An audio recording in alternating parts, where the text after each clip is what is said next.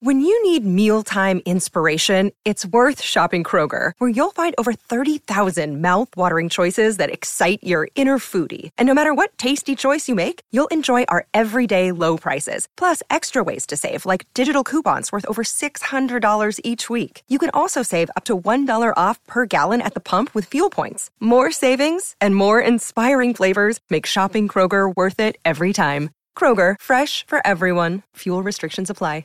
Another day is here, and you're ready for it. What to wear? Check. Breakfast, lunch, and dinner? Check. Planning for what's next and how to save for it? That's where Bank of America can help. For your financial to-dos, Bank of America has experts ready to help get you closer to your goals.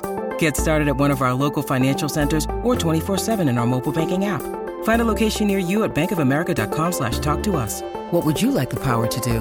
Mobile banking requires downloading the app and is only available for select devices. Message and data rates may apply. Bank of America N.A., member FDIC. It's time for today's Lucky Land horoscope with Victoria Cash. Life's gotten mundane, so shake up the daily routine and be adventurous with a trip to Lucky Land. You know what they say, your chance to win starts with a spin. So go to LuckyLandSlots.com to play over 100 social casino-style games for free for your chance to redeem some serious prizes. Get lucky today at LuckyLandSlots.com. Available to players in the U.S., excluding Washington and Michigan. No purchase necessary. VGW Group. Void where prohibited by law. 18 plus. Terms and conditions apply.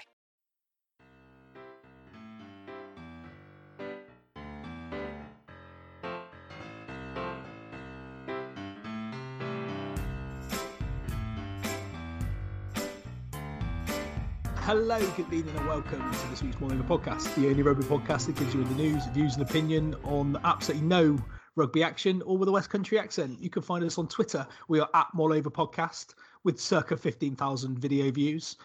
We are on Facebook, More Over Rugby Podcast. We are on no, we're not on Acast anymore. We're on Anchor and Apple Podcasts and Google Store and lots of other podcast affairs. So go and check those out.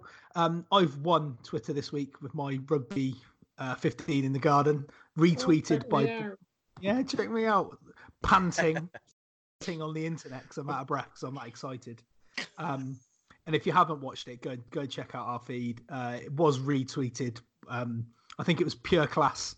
Brian O'Driscoll Colander called it when he quote retweeted me. And it's had more views than a lot of respected rugby journalists who I probably can't even name. Well, one of them was a cricket journalist. Dean Wilson did a 15 and he's had about 300 views, and my video's had, or our video, but my video really, let's stick to me, had about 15,000 at the last check. So thanks, Brian, for your assistance. I was particularly proud of Rory Underwood, which you may have guessed, but there you go. That's enough about me. Never thought I'd hit myself. We just all leave just you could just carry on for an hour, Russ. I never ever thought I'd hear myself say that. You've just heard Adam Foxcroft, the host of Punching Chat, back for a third week. It seems like it's become relatively popular. Well, let's turn on his head. People aren't hating it, Adam. So we're doing all right. That's good. That's all we can ever dream of. Absolutely. As always, we're joined by the nicest guy in rugby podcasting, Ben Eustace. How you doing, Ben? Sounds like me, yeah. the most vanilla man in podcasting, and obviously the housewife's favourite, Phil Elkins at Phil Farm Vet. How you doing, Phil?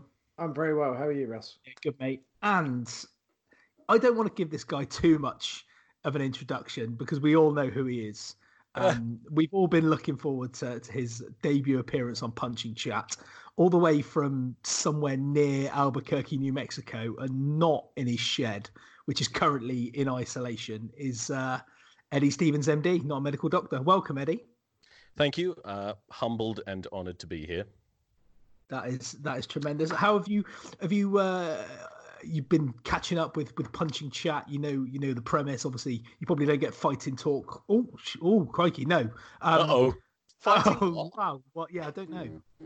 You don't get any other shows of a similar nature in America. Are there any? Maybe. I think we've been copied already. I don't know. I haven't heard it. Was that a sound effect just now, or did someone's phone vibrate? No, I think someone's phone vibrated. Oh, okay. Wasn't mine. Could be yours. Yeah, so you understand the premise. You know where we're When, going. when Russ loses points, you'll know about it. Just to be clear. Okay. And how, I get the gist of it. Good man. And you found the research and the padding out of your answers. You think you've got what it takes to take home the victory today? Yeah, I'm here to win. Hence my winner's hat. And I might even take a little photograph of the Skype chat and then post it just so we can all see what's going on tonight. Cool. I'll tweet that out. You will have seen it already by the time you listen to this. Adam, over to you. Very good. Well, welcome everybody to the Punching Chat 3. I can't believe we got past 1, but here we are. I'm not going to explain the rules because there aren't very many, and you know what they are anyway. So here we go. I will just get started, and I'll get started with a rugby question to break us all in, as it's important to remember that this is a rugby podcast. And to start, which it transpires might be a tricky question, but we'll see how we go. Which current England rugby player would have actually improved the 2003 World Cup winning team, and who would they have replaced? And we will start with Phil. Well, so I started thinking about this and going through the positions, and I was thinking, Christ, this is quite difficult. You could probably make some convincing arguments, and I know that the other three guys are going to make convincing arguments for a small number of people in a small number of positions. But ultimately, the answer is not a single one of them. That 2003 World Cup winning team, they won the World Cup, for Christ's sake. You don't mess about with things that win. You're a fucking cheat. Cop out. And they won it based on balance. And there's not a single person that I would want to see taken out of that team. So yeah, that's all I got. As much as that is the correct answer, Phil.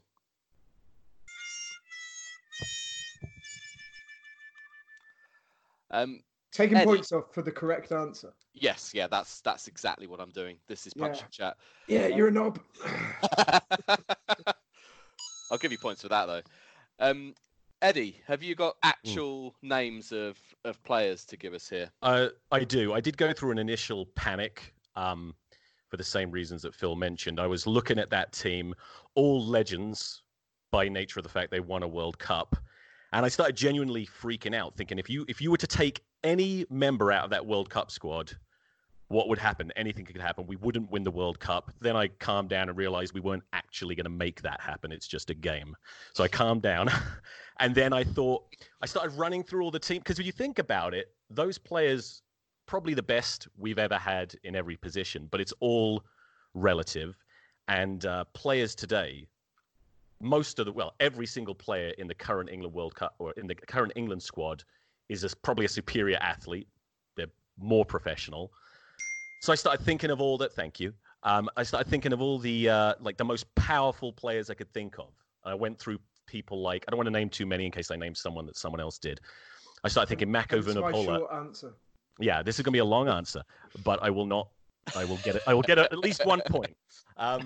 So I thought Mako Vunipola, imagine the damage he could do, just running riot, offloading. But then I thought the rules were very different. A scrum back there, I'm not sure Mako could survive a 2003 scrum. I think he would go into the first scrum and one of those hideous, thinly sliced pieces of bacon he calls an ear would just come off, and it would end very badly. So then I started thinking, okay, this is obviously a long time ago, but is there anyone in the current England squad who has at least played with a member of the 2003 team? And I remembered the first name that came to mind. I remembered Manu Tuolangi playing with Mike Tindall, not on the pitch, which they may have done, I can't remember. But do you remember, I think it was the 2011 World Cup, back when they used to do jiu-jitsu training sessions before Maro Itoje crippled. Was it Sam Jones? He ended his career in a jiu-jitsu session. Is that right? Yeah. So they used to have these, maybe they still do, but I know they used to have these grappling sessions. And I remember famously Manu completely dominated. And I remember hearing Mike Tindall talk about how Manu had just picked him up and thrown him tumbling head over ass off the mats. And then I thought to myself, yeah, switch out Mike Tindall, put Manu Tuilagi in there. The damage he would cause, both with his superior physicality and the fact that they had much more lenient rules around the tackle, right? And I think he would murder people. And wasn't that the dwarf tossing World Cup? Yeah, was absolutely was. Yeah. Yeah. But Manu he jumped off a boat as well in New Zealand. Yeah, he did a lot of crazy shit, and that's my point, right? Like, even if he didn't get all the rules, because there's some subtle changes in 2003, probably wouldn't affect him. Because let's be honest, he probably doesn't get the rules right now either. So, I say Manu for Mike Tindall. Sorry for the long answer. That's all right. Lots of points there. Although it's wrong. I think for the first time, I did hear you thank me for a point. So. Can I apologize? You can, but you're only going to hear another one of those. I'll be silent. You're going to learn quickly. Okay, Russ. So when I submitted my answers, as we all do pre-show, so that we can avoid any duplication, pulling back the curtain. Pull back the curtain. Yeah. My first answer was Manu Tuilagi for Mike Tindall. Absolutely. Made sense. You know, looking at the rest of that team, he would be the one that would improve it the most. Then my second answer, which I'm pretty sure that Ben is going to pick in a minute, so I won't mention it.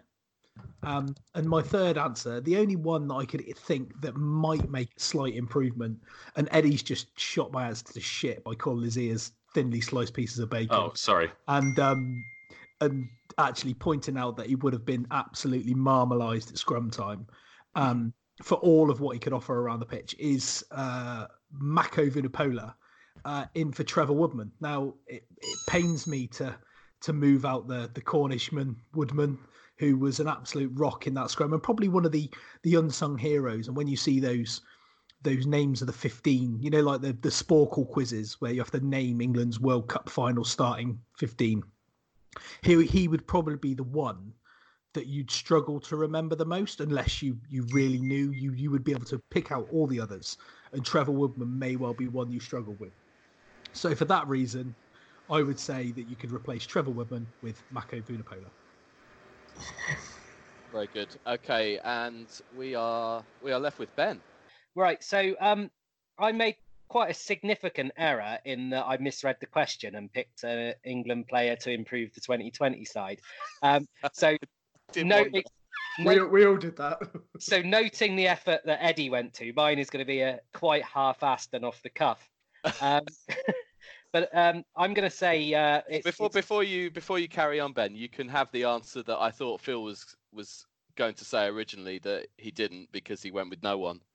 If you can guess who that is, well, you can have anything else that hasn't been said. Obviously. Well, I'm thinking I'm going to go with Maro Itoje. Yes, that's one. Yeah, well, there is only one, isn't there? Ben Kay was a magnificent player.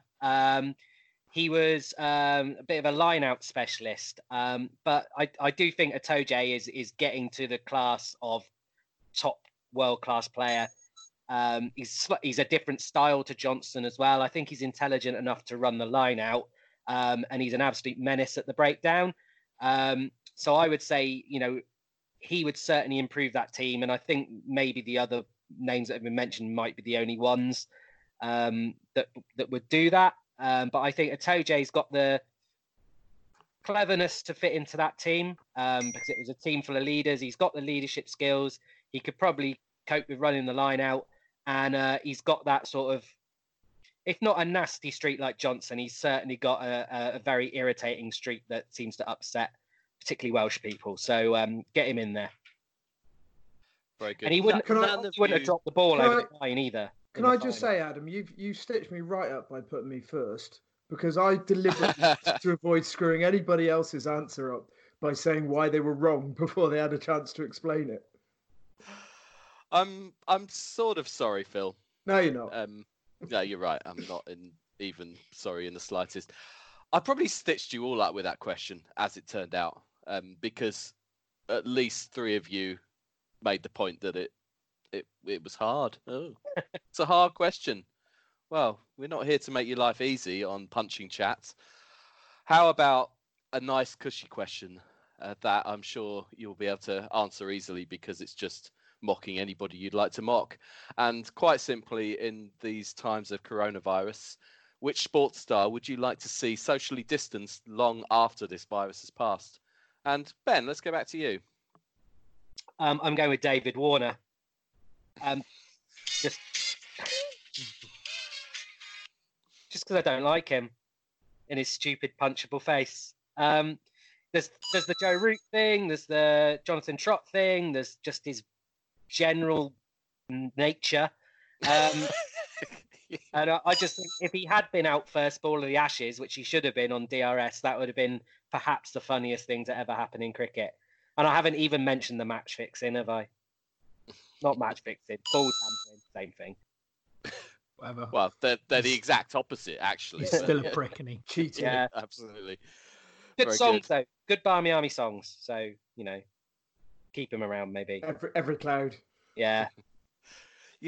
Most Australian cricketers, you sort of hate while they're a player, and they get old and they retire, and you think, oh, actually, you hear them in the commentary box or whatever, and you think, actually, you're all right. You're all right. You just fought hard on the pitch. David Warner, though, no chance. Not a chance. There's no way that you could possibly imagine he'd be in any way like even in that the documentary series on Amazon that I mentioned. I think I mentioned on this last week. All the others, your Tim Paynes, your Nathan Lyons, all the guys you think, oh, just I can't stand you because you're Australian in general. Even David Warner on that, trying to be humble and have some humility. You just thought, I fucking hate you. Points for that, Russ, even though it's not your answer. I bet they won't do a crossover with the All Blacks All or Nothing, will they? Can you imagine? Okay, Phil, who would you like to see? Keep him away from Sonny Bill, wouldn't they? So this chap is one of the greatest backs that the Southern Hemisphere has ever produced. One of the most naturally talented rugby players that the world has ever seen. And I'm talking both codes, rugby league and rugby union. Brilliant balance, brilliant hands, reads the game fantastically well. Unfortunately, reads the Bible a little too literally as well. It's a fucking storybook. I'm sorry, Christians. It's there to give you some kind of guidelines. It's not supposed to be taken literally. So yeah, obviously it's Israel Folau, who, I don't know, I could watch a guy play rugby all day long, but I don't want to hear a single word that comes out of his mouth. And all he does is unite the world in hating him. I'm sure his parents hate him as well. So yeah, fuck off Israel. Not the country. Not the country. I don't want to start a war. Controversial. So You're daft racist. Folau can do one. What about Palestine? No comment. Lots of points there. Okay, Eddie, who would you like to see socially distanced? Where were we? I think Israel Folau has been pretty much socially ostracized, right? Okay. Well, he's playing rugby league, which is the same thing. Exactly. In France. Okay. My answer, it's a shit answer, but Ben Youngs. Just want him out. Just want him gone. I just want him to retire. There's no need for me to. I get attached to a certain position that I take. I was banging on about Mike Brown for God knows how long, and I think people get bored of it. But Ben Youngs is an England legend. Used to be great. 75% of his caps he deserved, and it's time for him to quit. Which ironically is 74 of them. Yeah. Okay, the World Cup final. We are left with you, Russ, I think. Has anybody seen the news this week about a certain Billy Joe Saunders? He made a video during the quarantine or the isolation of him hitting a punch bag, pretending that it was his wife, a female, and instructing men to say, well, if your partner's pissing you off during this isolation period and she's coming at you in your face, then you just need to rock back and hook her in the face and then drop down and give her a shot to the kidneys and she won't be bothering you again. Obviously, that's been universally condemned. He's had his boxing license revoked by the British Boxing Board of Control, and he, for his own good, I think he needs to be to censor to some isolation for quite a period of time to think about his actions and maybe get his boxing license back one day. Yeah, there were funny how there are some people in sport that aren't very nice. Who knew? Okay, given the fact that we're all socially isolated as we record this podcast, and presumably most of us in our daily lives now as well, we've got a bit of time to kill. So I've set you the challenge of making up a sport, essentially, that can be done at home or filmed or wherever, and that the results can be compared with other people, so that we've got something to do, and there's something people can watch. So a bit of a weird one, but what have you all come up with? And Russ, let's go back to you. So we've all seen the Hunger Games, right? Where's this?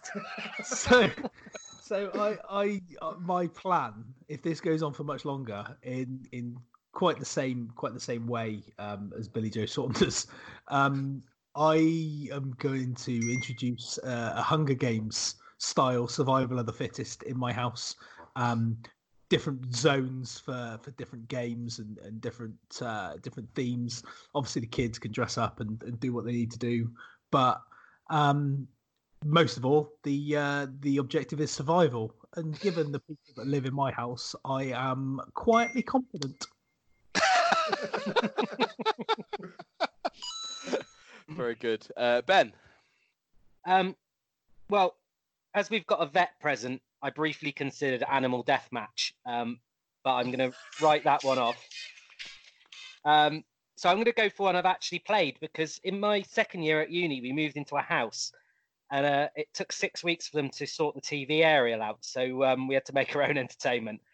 So we made up Palm Ball.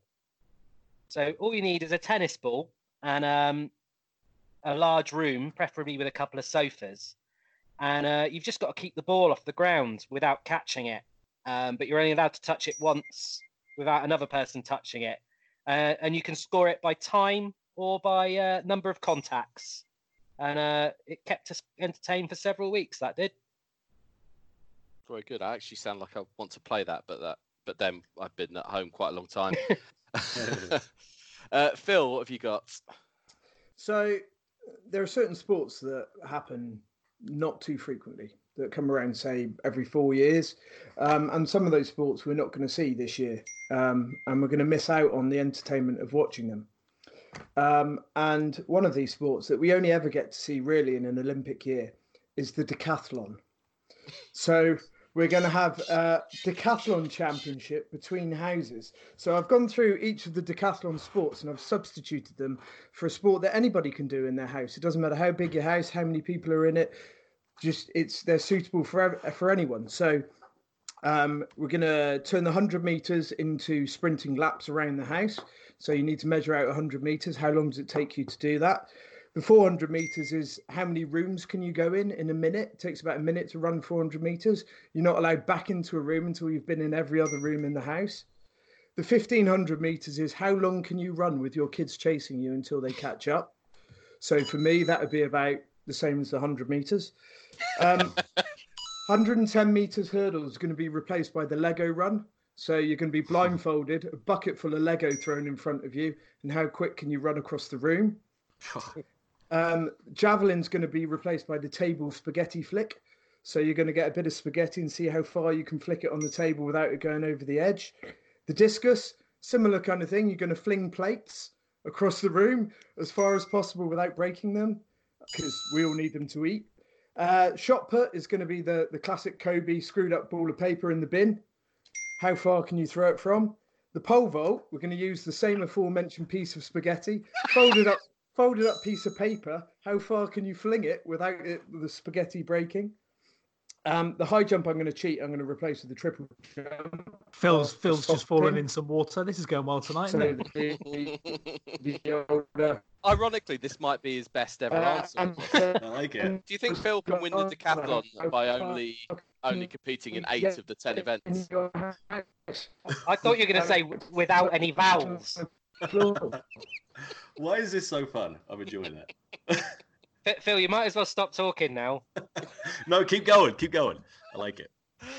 That's lots of points for 75% of the answer. Yeah. But that's some phenomenal effort, and you will be required to post all those rules on Twitter or somewhere. Yeah, you went full Dalek again, Phil. Anyway, let's carry on. Phil, stop talking like that. You're turning Eddie on. Why are you doing that? Mute him. Okay. Eddie, what game have you got for us? I have a really good game. I did come up with one based on Russ's early answer. It's called the Billy Joe Saunders Bloodbath. Just need a wife or girlfriend, an estranged wife, preferably. The rules are self-explanatory. So my game, I actually came up with this game a long time ago, probably about 7-8 years ago, when I had an extreme case of what is known as the shits in where I'm from. So my daughter, who is now 11, she was probably 3-4 years old. She went through this really weird habit of every time I would use the toilet, she would go and she had this little plastic kitchen playset. She'd go get this little plastic pink knife, come up and pick the lock of my toilet door to get in. Now, like most men, I think, I only lock the door for 2 things: serious shits and something more unsavory that I won't talk about. So it's important that no one, especially a small child, bothers me at that time. But one particular year, I had a bad case of diarrhea, and I was in and out of the bathroom all day, all right? And she was picking the lock, coming in frequently. And I learned that. I don't know about you. I don't like being watched when I'm taking a shit. I know some people enjoy it. It's not for me. And so I developed this game that we would play for a long time where she would pick the lock, come inside, and then I would just growl at her. I'd go, "Arr!" And then she would run away screaming. And then during the time that she would run away, I would have to push out 1 poo. Okay? And then she'd come, and then sometimes 2, depending on the consistency. But these are details. And what I learned was she was running from the toilet. She would run to the back door, touch it, run back again. So I could do 1 poo for 1 run. Unless I had the runs, then all bets are off. So, but one time, so this is the particular day of my stomach flu diarrhea. We were playing this game and it was going well. I was undefeated. She comes in. I go, "Arr!" She runs away. I shit. She comes back again. I did it 3 or 4 times. But then on this particular day, I found out that my daughter is a cheat, okay, because she came back way too early. Like, she definitely didn't touch the back door. She ran away, immediately came back again, so that when she came back, I was mid-shit. I hadn't finished. I wasn't ready. And then in a horrific, one of the most, I'm sure she's traumatized, I know I am, the combination of her coming back and scaring me and me straining really hard to push out a shit meant that instead of just going, "Arr," I went, "Ah!" And she freaked out and started screaming and crying. My wife runs in. "What the fuck's going on?" I was like, "She's a cheat!" And then that was the day that this game, which I call Scat, was the last time we played it. But it's a fun game. And like all good sports, all it requires is a small child and bowel movements. You know, I said at the start of the question that you could all film your efforts and compare. I may take that back. Yeah, have audio. Even that. Is Phil back? I hope so. Yes, Yeah. there he is. Yeah. I need to hear the last sort of 2 or 3 decathlon events before we move on. Did you get the pole vault? We got the pole Yeah, we got vault. Yeah. pole vault. Okay, Yeah. so that only leaves the jumping. So you've got the high jump, which I've substituted with the triple jump. So the hop, skip, and jump, which is hopping whilst putting as many skips in your mouth as possible. The old prawn cocktail snacks. And then the long jump, which is a game of the floor is lava. How far around your house can you get before touching the floor? And that's your 10. Very I good. heard him the first time. Okay, the scores are Russ picking up the rear on 29. Ben, you are on 34.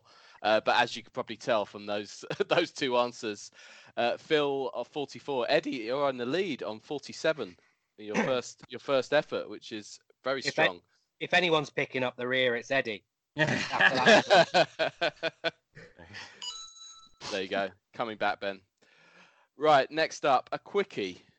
And with the success on Netflix of Tiger King, I haven't watched it, by the way. So if you think any knowledge of Tiger King's going to get you any points, you'll be mistaken at this stage. But who are sport's greatest cats? And Eddie, let's go to you. Well, I could think of a number of teams with cat-themed names, but I don't know anything about them. And for some reason, what came to mind was, I don't know if you're familiar with the Springfield Wildcats. Are they off The Simpsons? Yeah, on The Simpsons. So basically, Springfield put together a little, I think you'd call it a pee-wee football team, a little American football team. And Ned Flanders was the coach. And it turned out he was a really good coach. And he allowed girls to play. So he had a unisex team, and they actually became a very good team and a winning team. But then something happened. I can't remember. I should have done the research. Ned Flanders lost his job as coach. Homer Simpson took over as coach, immediately kicked all the girls out of the team, replaced Nelson, who was their star quarterback that was basically winning them games, replaced him with his son, Bart Simpson, who was terrible. They started losing all their games. And I think eventually what happened was the police came to arrest Nelson, but pretended to be Nelson so that he could get arrested, so that Nelson could become quarterback. And then they won again, and they tried to carry Homer Simpson out on their shoulders, but he was too big and fat, and he collapsed on top of them. And so that's my team, the Springfield Wildcats. It has everything: sexism, nepotism, politics. It's perfect. Very good. And Homer spends the whole episode in a Tom Landry hat. That's right. Yeah. Of course he does. Brilliant. Russ, who are the greatest cats? I looked through lots of American football teams and baseball teams, and obviously the Jacksonville Jaguars and the Detroit Lions and Carolina Panthers, all of which are pretty mediocre. That's for the Jags. They're all pretty mediocre teams, aren't they? Let's be honest. But there's only one answer to this question, and it is the absolute GOAT, the greatest golfer to ever have graced this planet is Tiger Woods. 5 times Masters, 4 times PGA, 12 times PGA Tour Player of the Year. Bangs loads of birds, got loads of money. Tiger Woods. Why are you taking points off him, mate? Golf. Have you never heard me talk about Tiger Woods? I have, yeah, but thank you. Yeah, that was you were never going to get points for that, no matter how well reasoned or argued the answer may have been. Well, he is the greatest. He is the greatest cat of sport. So there you go. Keep talking. We've got all night, Lynn. All right. Oh, my soundboard went weird. You could have had any random sound there, but Partridge reference. You get some points back. Right, Ben. Well, as Russ just mentioned, there are a lot of American football teams named after cats, but they're uniformly trash. He mentioned 3, but he forgot the Bengals, who are perhaps the worst of the lot. And even in rugby, you've got the Lions and the Cheetahs, who aren't particularly the greatest either. But you do have Leicester Tigers. So it's an obvious answer, but I'm going to go there because that was a pretty dominant team in the 90s and 2000s. Couple of European Cups, the league pretty much every year, it seemed. Almost like a Man United of rugby, as they've fallen off the edge a little bit now. And also, it was the core of that 2003 side. So they've got to be pretty high in everybody's estimation for that. Johnson, Back, Kay, Roundtree. It was a pretty tough old pack, that was. Yeah. Excellent. Okay, and Phil. So you've all got it wrong, because the question is, what is sport's greatest cats? Now, the Tigers were great. They're now shit. Tiger Woods was great, is now shit. And the Springfield Wildcats don't actually exist. But as Russ said, Russ mentioned the Jags, and the Jags is right. The Jags is sport's greatest cats, but not the American football team. The Jaguares, the Argentinian rugby team, only formed 5 years ago, came runners-up in the Rugby Championship, which we all know is the greatest rugby league in the world. Just get better and better every year, got decent amount of funding, and are a cracking side, crammed full of internationals. There we go. The Jaguares. That was my effort at I love the pronunciation school of Ben Eustace. So what can you say? Okay, with the clocks going forward, this is topical. With the clocks going forward at the weekend, maybe not for Eddie. About 3 or 4 weeks ago. Or are you in one of those areas where the Navajo stopped daylight savings? I don't know. New Mexico, who knows? No, unfortunately we have it. Yeah. Okay. Unfortunately, the farmers kick off about that. Yeah. But yeah, we lost an hour on Sunday. But which hour of sport would you like to see removed from history? And Ben, let's go with you. First up, stop slagging off farmers. You're going to get a cow on your head.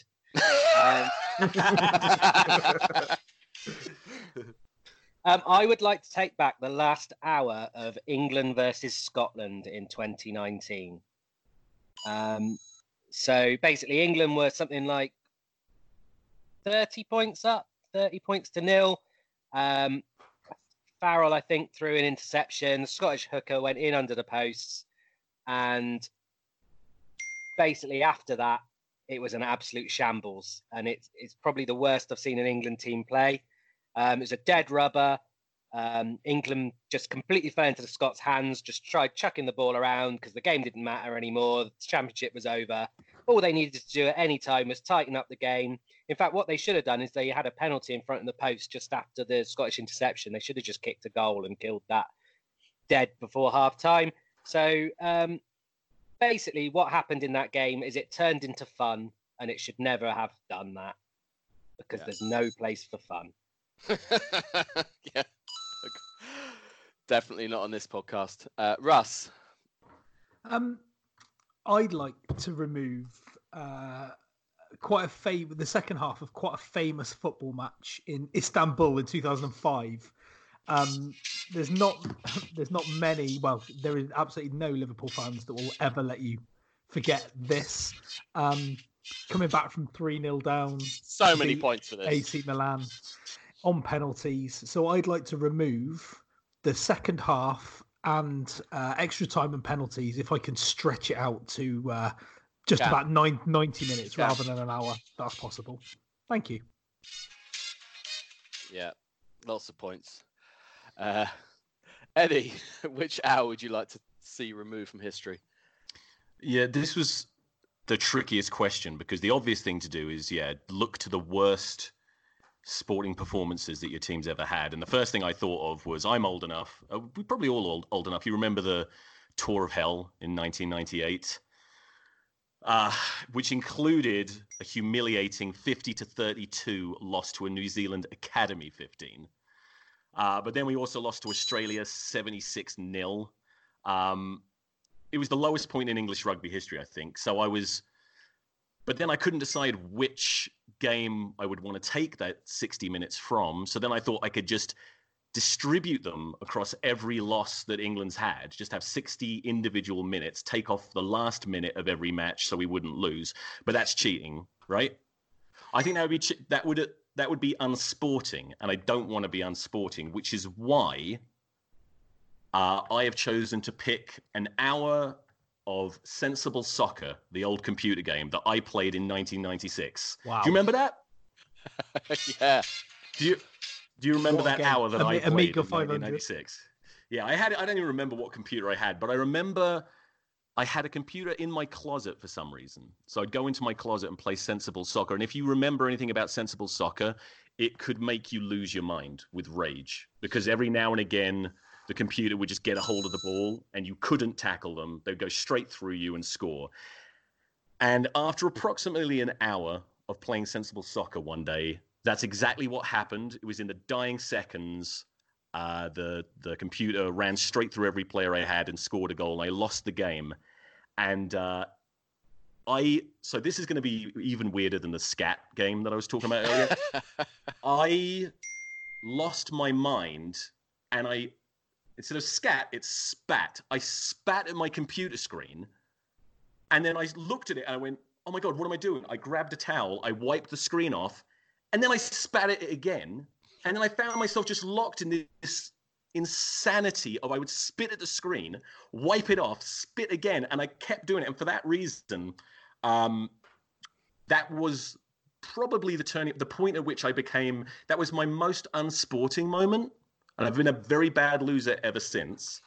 So I think this was my first truly unsporting moment, and I think it paved the way for not only a general lack of sportsmanship and inability to be a good loser, but ultimately it was the starting blocks for a steady decline in mental health that would eventually lead me to sitting on a toilet screaming at a small child and calling it a sport.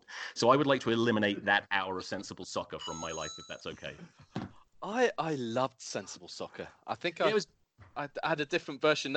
The one I remember playing, Denmark were the best team on the game because it was just after they won the Euros, and they fluked the Euros, but whoever designed the game didn't care about that. It was just that, well, they're the most recent winners, and you just played as Denmark and beat everybody. But I think we've all been there, right? We've all been spitting at a computer screen. Yeah. Yep. Yeah. Thank you. We've definitely been on the shitter in the way you describe. Yeah. Phil, what hour would you like removed? So you guys have all been very specific about your hours, which is good because that's the question. I personally don't really care which hour it is, as long as it's an hour of darts. An hour of darts, an hour less darts is an hour more fun for everybody. Fat people swilling beer, chucking sharp things at a darts board, whilst people on their hour out of Mecca bingo so that they can go and watch something else until they go back in, just holds absolutely zero place in sport. So every hour less darts is an hour more positive things for society. Get rid of it. You said fat people swilling beer and throwing sharp things. Sounded a bit like the bar Eddie went to watch the Joshua fight. The Fury fight, even, not the Joshua fight. Yeah, I know what you meant. There we go. Okay, time for, and you heard one last week, we've got another platinum Jiffy bag question. Ooh. And if you match my answer, there's a bonus 9 points. So here goes. My son received, it was his birthday on Sunday. Happy birthday, Henry. He received a card from people across the street and their family, which is iffy in coronavirus anyway, to stick a card through the letterbox. But they included the dog in their signature, which made me think, who in sports received credit for other people's efforts? And let's start with Eddie. Okay, so just to preface this answer, I have caused uproar in more than one social gathering by suggesting that Robert De Niro is the most overrated actor of all time. Does that upset anyone right now? No, not enough to care. Okay, so in America, people are very protective of Robert De Niro. But my point is, and the reason I mention this, is that I say he's the most overrated. That doesn't mean he's a bad actor. He's good. He's just not as good as people think he is. And the short answer to this question is Chester Williams. Interesting. Now, there's nothing more annoying than virtue signaling, especially when it's disingenuous and hypocritical. And that's kind of what I think was happening here. Chester Williams, if anyone doesn't know, was really the poster child for post-apartheid. yeah. Freudian slip. Post-apartheid, post-apocalyptic, postpartum, postman Pat, post whatever. He was the guy, right?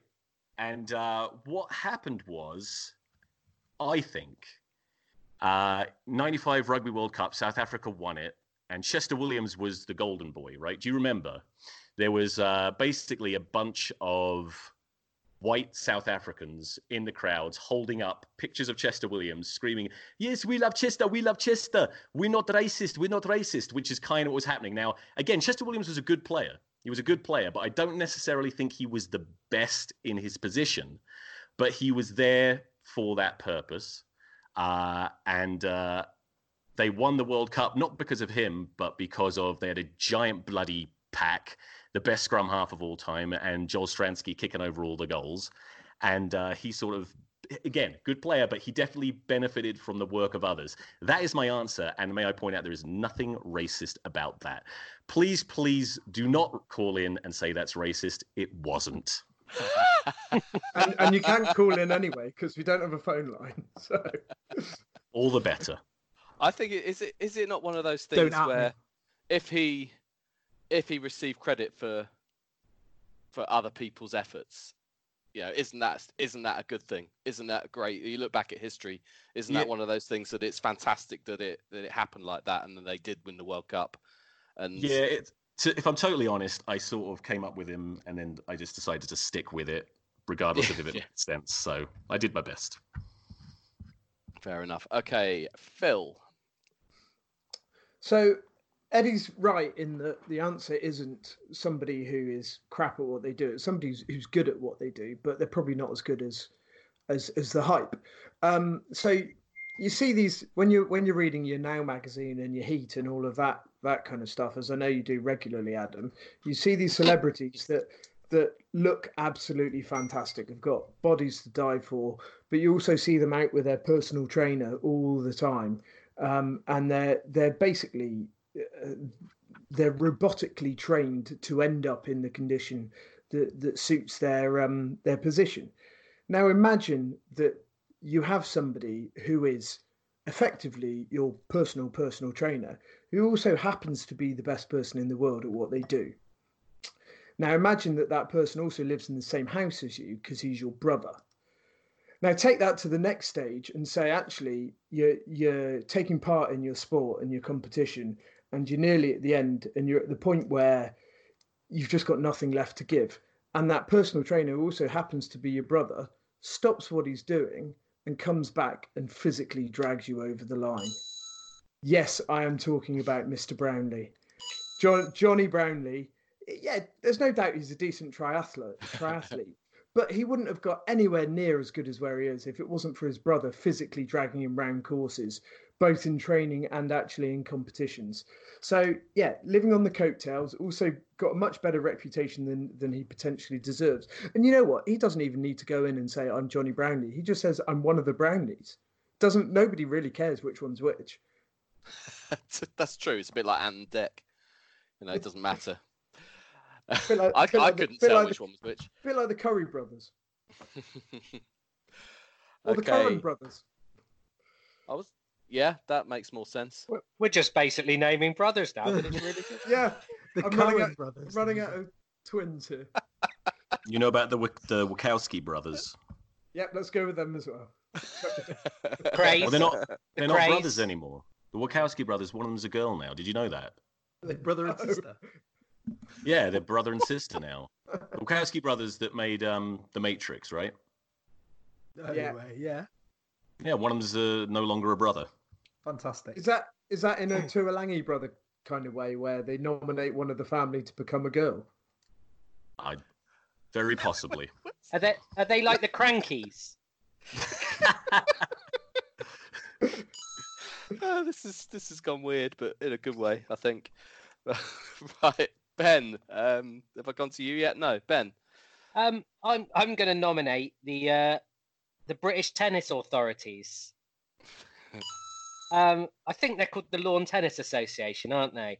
And in the sort of annals of badly run sporting organisations, I believe they're pretty near the top. You know, they're setting a gold standard. But you know, they set in place all these training schemes to get youngsters involved, and then the best player we've ever had at tennis completely ignored that, and his mother paid for him to go to Spain to train from the age of 12 years old. She spent £40,000, and now every year they fill up Wimbledon on the coattails of Andy Murray and, to a lesser extent, his brother. He's raised tennis's level, you know, it's publicity to a huge extent, and it doesn't basically hide the truth that Mrs. Murray's reproductive system has produced more Grand Slam champions than the Lawn Tennis Association. Very good. Okay, and Russ. Let me talk to you for a second about the Jamaican relay teams of London 2012 and Rio 2016. Whilst in their own rights, the Jamaicans have always been famed for their sprinters, and you know, the likes of Johan Blake came and went very quickly. Asafa Powell has always been there or thereabouts, but without one man, that team more than likely would have won absolutely nothing. Obviously, that man is Usain Bolt, and I remember on several occasions him having quite a significant disadvantage going down that anchor leg, only to stride past the competition. I think he actually strode past Mark Lewis Francis. It might have been at one point, or one of the other mediocre British sprinters. I was going to say that's not an even contest, is it? No, it's not. But you know, after giving people a 10-meter head start on a 100-meter dash is pretty impressive. And as I say, without that one man, the Usain Bolt, they would have had absolutely no chance. I thought you were going to say John Candy for a minute. In my head for a second as well, it wasn't Jamaican relay team; it was Jamaican bobsleigh team. Yeah. Like, and me too. It's like might have been a better answer. Who knows? But nobody got the platinum jiffy bag answer even, and that would come straight out of Shane Warne's mouth, and it's the 2005 Ashes and Paul Collingwood. Paul Collingwood MBE, I might add. Okay, next question. You may have heard about Jack Grealish, bless him. He was involved, allegedly, in a car crash, wrote off his Range Rover by hitting a few parked cars on the way back from a party at the weekend. Yeah, we're all supposed to be self-isolating, Jack. So who in sports thinks they are above the law? And Phil, let's go to you. Jose Mourinho called him unmanageable. Roberto Mancini said he is crazy. He himself said, I sometimes do strange things. I give you one, Mario Balotelli. June 2010 goes into the middle of Milan with a load of friends firing air pistols off into the air. Soon after he joins Man City, crashes his car with $5,000 in his pocket. Police ask him why he's got so much money. He says, because I'm rich. It's a great answer, though, that, isn't it? Why have we got so much cash? Because I'm rich. Got caught throwing darts at a youth team player during a training ground prank. Drove his car into a women's prison in Italy to have a look around. Why always me? Sets off fireworks in his house and sets his house on fire. I mean, it is just story after story after story. He is a classic example of how a little bit of money and a little bit of fame can go to somebody's head and they think they can be above the law. But for the tabloids, he has been an absolute dream. Very good. Love that. Ben? Open side flankers. All of them. In a sport based... Yeah. In a sport based on cheating, they really are the kings. You've got Richie McCaw's invisibility cloak, Neil Back's hand of God, the very phrase supporting your own weight. And as we know, offside lines are optional. All of them, from international to third team level, they they certainly have a sort of relaxed relationship with the law. Excellent. Russ?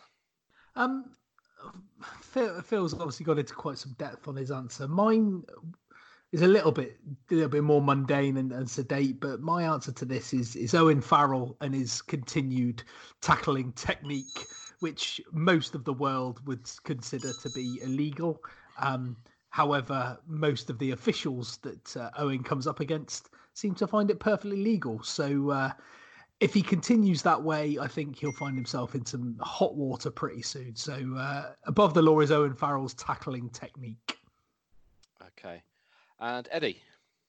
Yeah, I'm going local with mine. Are you all familiar with UFC light heavyweight champion John Jones?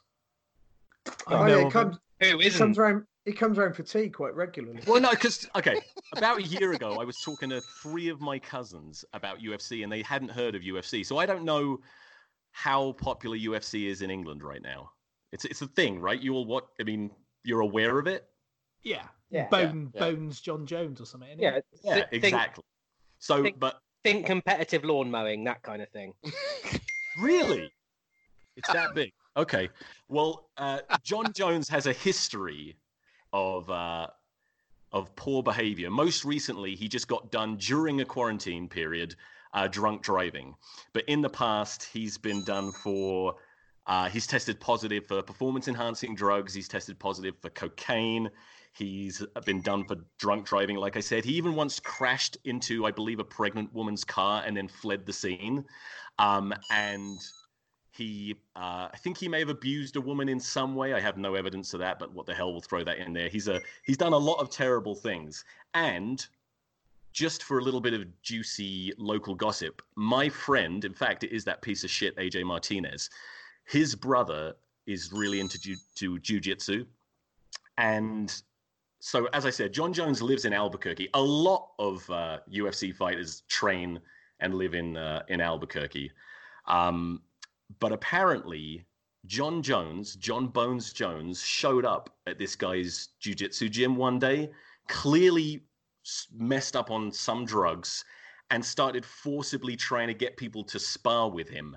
And apparently, men and women were locking themselves in toilets and hiding in their cars and crying because John Jones was trying to kick the shit out of everyone. So John Jones definitely thinks he's above the law in every possible way.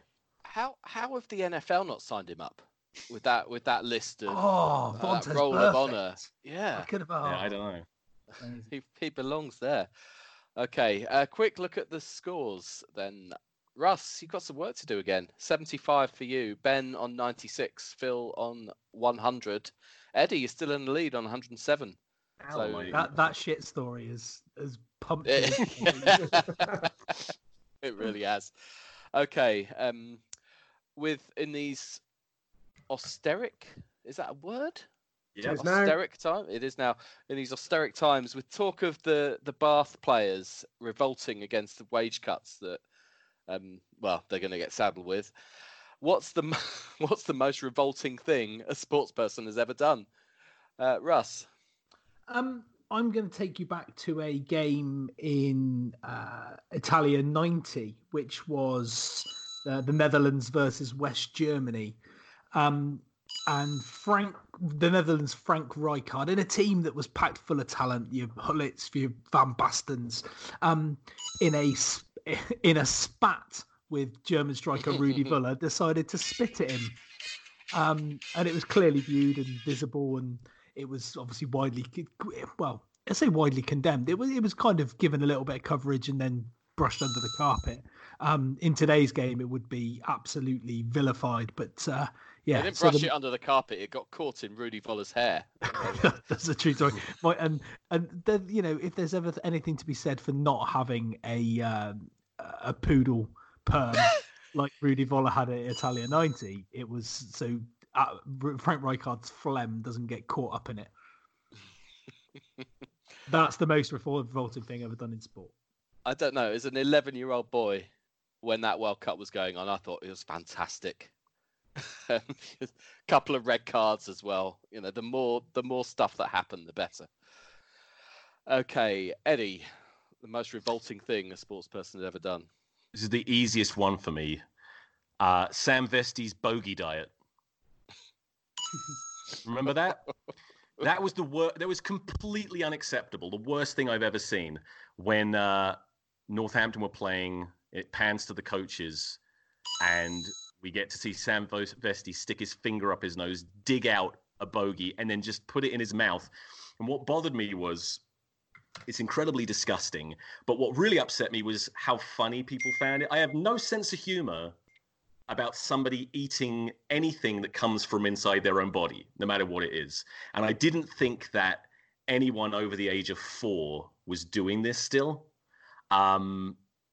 But Sam Vesti does that. He eats his bogeys. He probably wipes his ass with his bare hand. And let's face it, with the toilet paper shortage, I guarantee that's going. Let's just hope it's not going in his mouth too. So Sam Vesti's bogey diet. Thank you. Nice. I really hope after most of your answers that nobody's eating while listening to this podcast. Sorry. Phil. I was convinced Russ was, when he said Italian IT, was going to come back to the Gary Lineker incident. Yeah. Yeah. Oh yeah. So I give you one John Hopperwaite, so Australian NRL player, rugby league player. He was one of those players, like Ben said, who would try and cheat and get away with as much as possible to put his opponents off. In one game, he got reported for 10 separate incidents to the authorities for investigation. But in early 2001, playing for the West Tigers against the North Queensland Cowboys, he decided he was going to try and put off some of his opponents by allegedly trying to give them a wedgie with a single finger. Yet every single time in those 3 cases, that finger went directly up his opponent's anus. And bearing in mind the Joe Marler, Alan Wynne-Jones Ticklegate incident and various other bits and pieces and the bans that were handed out, he got away with a 12-week ban for ramming a finger up 3 people's ani. Now, I'm sorry. That's NRL. just the word ani. You need to take a long, hard look at yourself and realise that probably isn't a part of rugby. Probably. Probably. Okay. Ben, what's the most revolting thing a sports person has ever done? Katie Price.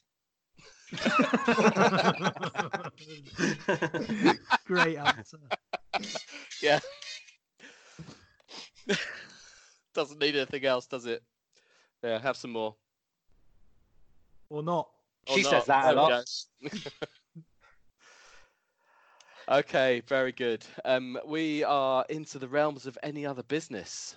And Russ, I'm sorry to say that you're picking up the rear, so you need to catch up quickly, and you can go first. Oh, well, this is inevitable, isn't it? I was really struggling for any other business at the moment because everything seems to be about this thing that's happening in the world. And this is loosely based. Football is one of the richest sports in the world, and just so happens that the club I support are started to become one of the richest. They're owned by ENIC and like a big conglomerate, and a guy called Daniel Levy is obviously the chairman. Tottenham Hotspur have announced today that they are furloughing 550 of their non-football operations staff to preserve jobs in the long run. Now, of all of those people, so they don't have to pay them. The government then has to pay them 80% of their wages because they're on furlough, and it means they don't have to go into work. They're paying people who kick a football around millions or hundreds and hundreds of thousands of pounds a week, yet they are making the government pay 80% of people's wages because they're seemingly deemed fairly unimportant. That to me is utter bullshit. It's something that Mike Ashley would do in Newcastle and ironically has done, and everyone was condemning him for that this morning. Only for Daniel Levy in Tottenham to follow suit, do the same. I think it's a fucking disgrace. Yeah, doesn't sit The, quite the right. furlough should be for the people that actually need it, for businesses that actually need it, not for the football spirit clubs. it's intended, is it? Absolutely not. It's fucking business and it stinks. Okay, Ben, any other business? I briefly mentioned before we started recording that we've done a couple of virtual pubs where we've all got together on Skype and had a beer or had a gin and tonic or had a Baileys or had all three together as a ladyboy. It's quite a good way to spend the time. Everyone's had a good time. But one of the lads I work with, I won't mention his name because that would be unfair. But we were talking. We were talking. Mention his name. He's called Brad. No, that's too obvious. Let's call him Mr. Walker.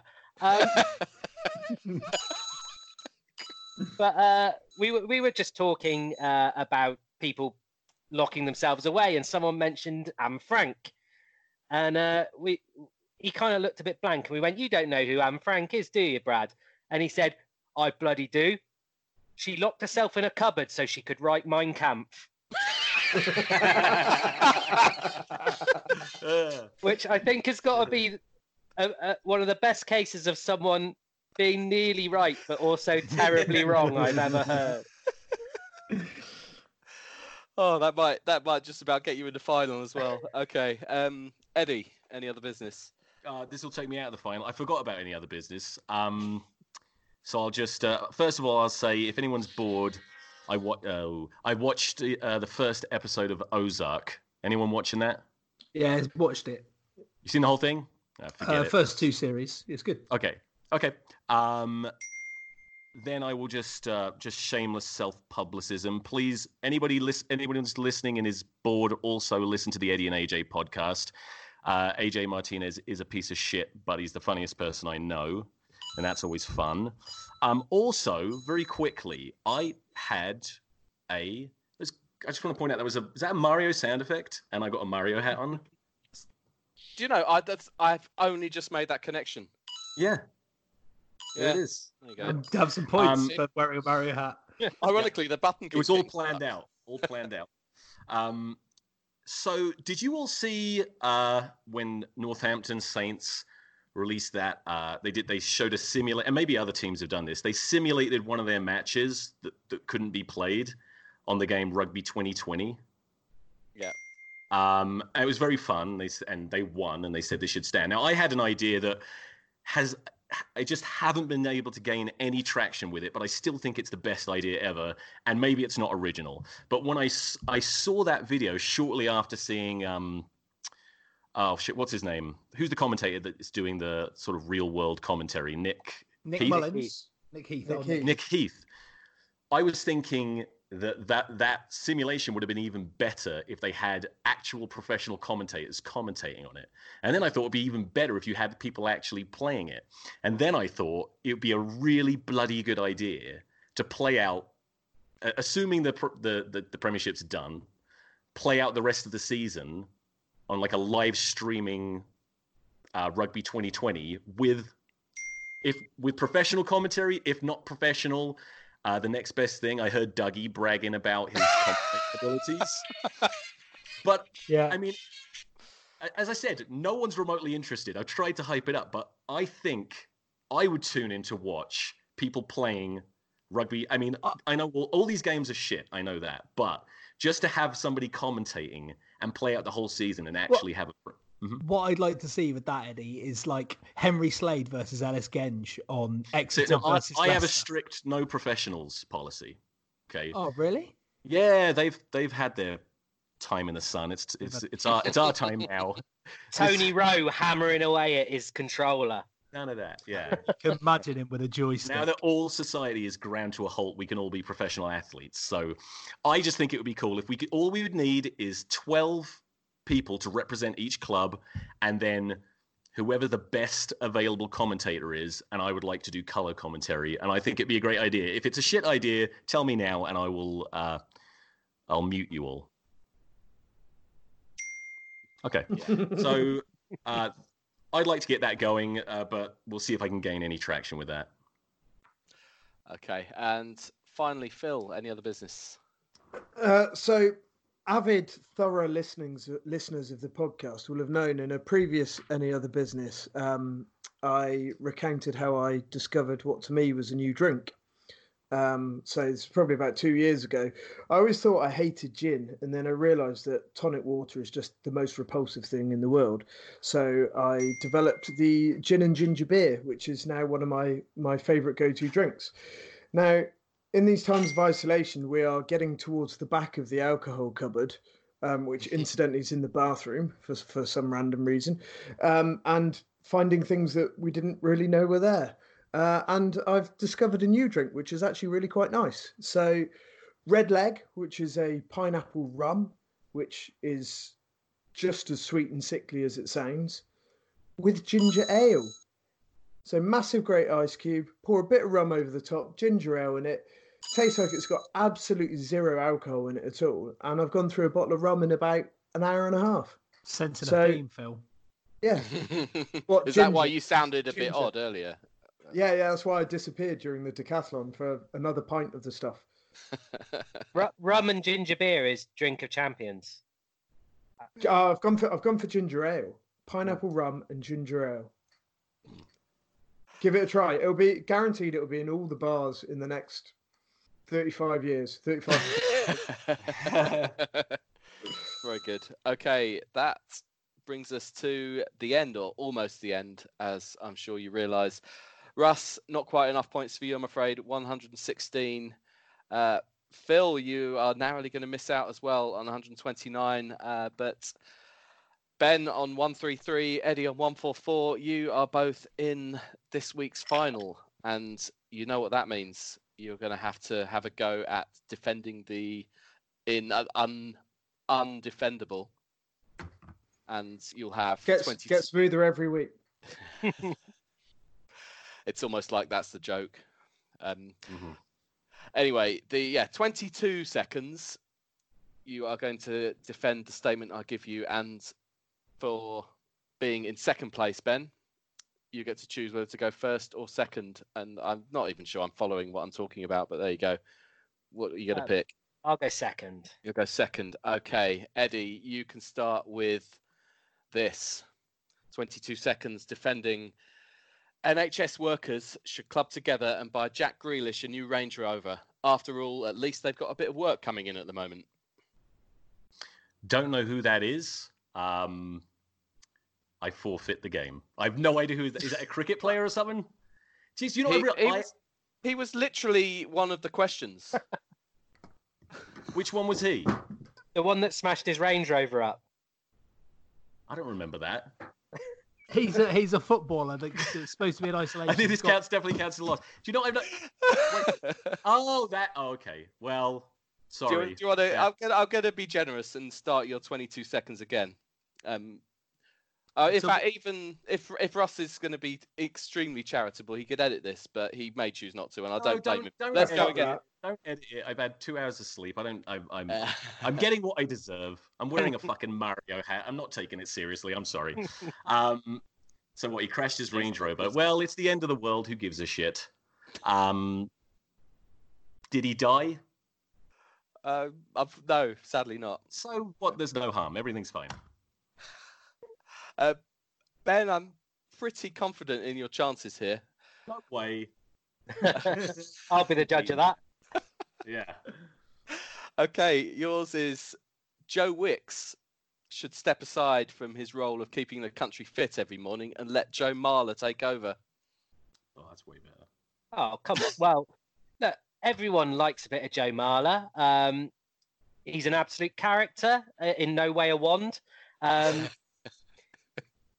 He could show you ball juggling in the morning. The Welsh part of the country would all be tuning in for that. And, basically that's what his media career is going to end up at anyway. There we go. Time's up. You could have just not said anything for 22 seconds and won there. So I've heard of Joe Marler. Yeah. To be fair, every time I talk, absolutely threw Eddie under the bus there. Albuquerque, New Mexico for Jack Grealish. No, hold on. Do you know what I did? I gave Ben the Joe Wicks question because I thought Eddie might not know who he was. I figured that he may have read the question and knew who Jack Grealish was. But every time I talk to people from England, because the last time I was in England for a significant amount of time was the 90s. I feel like a time traveler from I'm like a shit Buck Rogers. That's what I feel like whenever I talk to people in England. On Yank, gone. I hate it. Well, what can I say? Well done, Ben. Thanks, Ed. Yeah.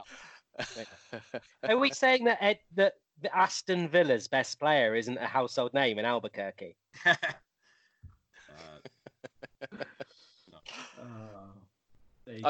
The irony. I tried not to throw you under the bus, but what are you going to do? What can this you is do? Punching Chat. That's how it goes. You get what you deserve. I knew the risk. I knew the risk when I got on board. Thank you. Thank you, Adam, once again for your hosting skills. You never know. We might come back next week and do all this again. It's like, we might prepare some more questions. We definitely haven't done that already. We'd hate to disappoint people. Eddie, thank you for joining us from Albuquerque, New Mexico. It's been an absolute pleasure and lived up to every single piece of expectation that I thought it would. So thank you. Good or bad. Thank you. I appreciate it. Phil, Ben, well, just be yourselves. Yeah. Thanks. That's the way it goes. And we'll see you next week. One of us might not be here. Who knows which one that might be. And the Lensman will be back as well. And one of us regulars will drop out and we'll have another guest on. We'll try and work that through. If you guys out there, have you got this far? If you've got any ideas of stuff that we could do, I've got a good idea from one of our listeners and someone that's been on the show before around a bit of a dream, like a Desert Island Discs for rugby, but a battle that I'll go a little bit more into when we run out of content. But if you've got any ideas around content and things you'd like to hear us do, you may have seen on the internet that I've done a good video, so you want to check that out. Did you? You haven't mentioned it. Just might want to just bookend the podcast with that. Thanks very much, everyone. Thanks for listening. Thanks for watching. Guys, if you have got this far, guys, as well, just remember to give Doug a shout out. So put out on Twitter, #AngryUmpalumpa. Oh, #AngryUmpalumpa. Good. So for all of that, go well. See you next week.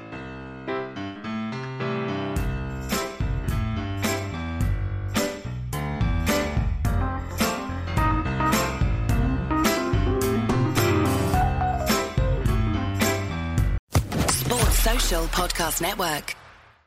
Step into the world of power, loyalty, and luck. I'm gonna make him an offer he can't refuse. With family, cannolis, and spins mean everything. Now, you wanna get mixed up in the family business. Introducing The Godfather at ChumbaCasino.com.